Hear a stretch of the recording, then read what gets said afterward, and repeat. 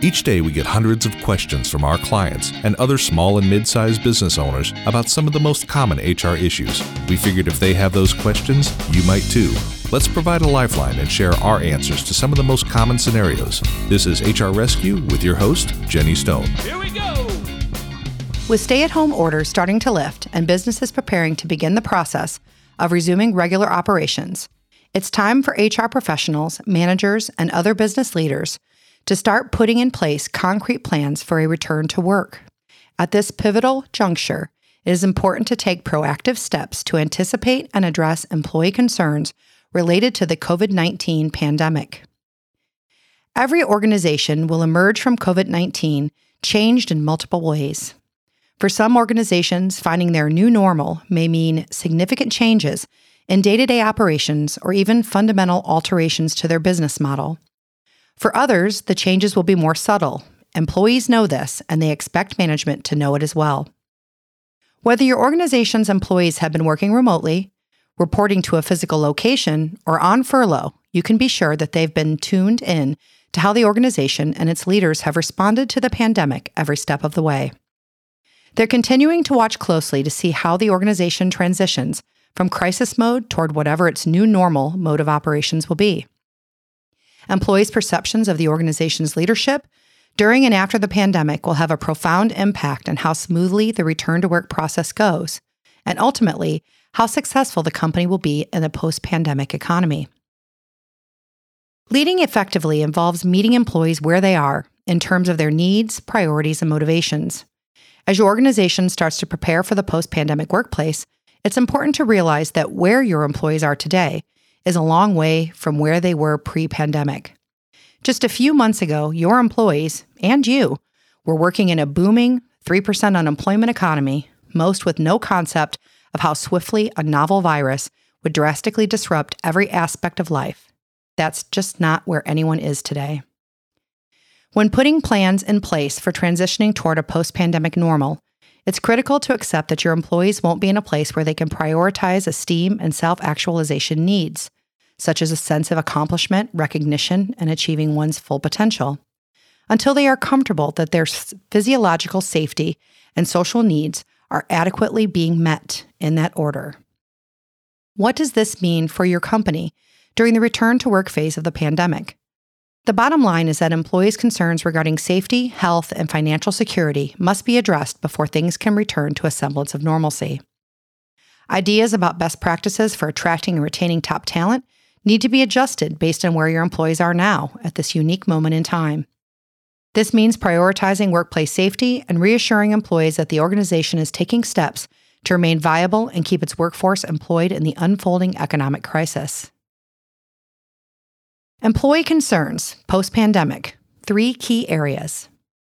As the public health and economic fallout of the COVID-19 pandemic remains top of mind for employees and employers alike, regardless of company size or industry, organizations will be well served by a proactive planning that addresses 3 key areas: safety, business viability, and work-life concerns. In the age of COVID-19, employees want to know their employers are taking steps to protect them from exposure to contagious disease and otherwise keep them safe. Companies should make appropriate adjustments to business practices and clearly communicate these to employees and their families prior to return to work.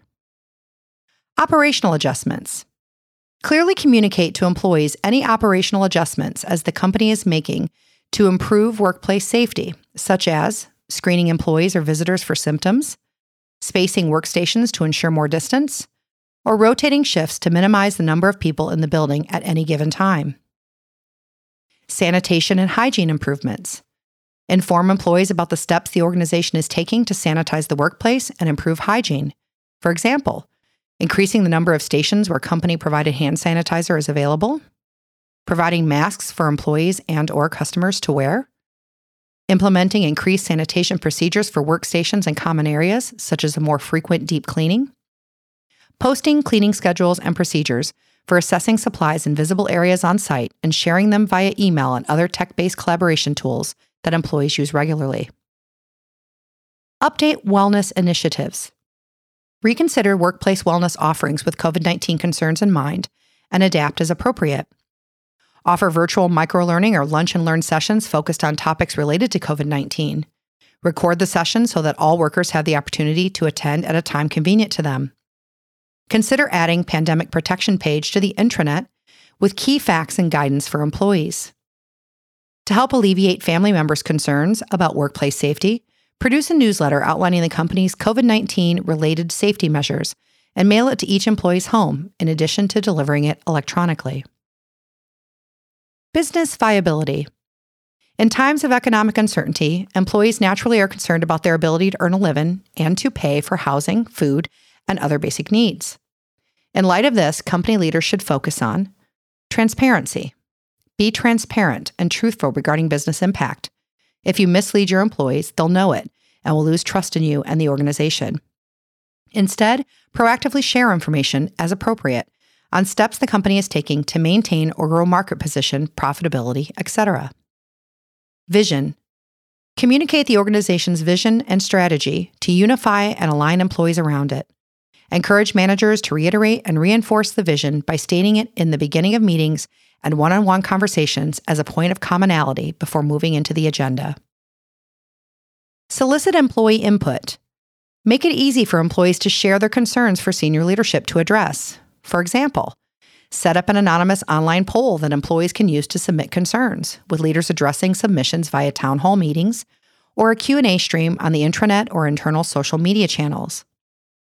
Establish a special email address, such as concerns@companyurl.com, so that auto-forwards to everyone in the leadership team for triage and response. Work-life concerns. Don't lose sight of the fact that employees are human beings with a lot of demands on their time beyond immediate workplace concerns. Even those who had mastered the art of work-life integration prior to the coronavirus crisis are now facing unexpected challenges. It's more important than ever for company leaders to empathize with employees and be flexible with regards to work-life balance or concerns. Empathy training for leaders. Provide training and/or coaching to leaders on how to empathize with employees. Look for ways to incorporate accountability for empathy into the essential job functions for leadership roles. Flexible work arrangements. Consider expanding flexible scheduling or remote options for employees.